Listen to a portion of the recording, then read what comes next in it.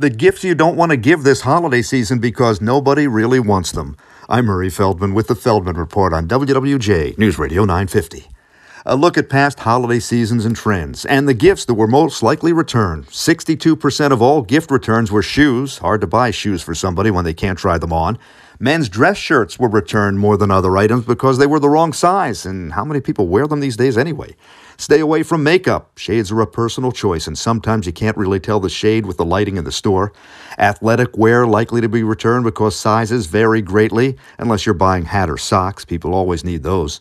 Kitchen appliances. Many times people don't have the need for what others think they'd like, and there may be no room to put it in the kitchen.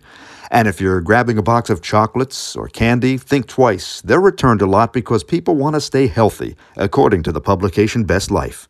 With the Feldman Report, I'm Murray Feldman, WWJ News Radio 950.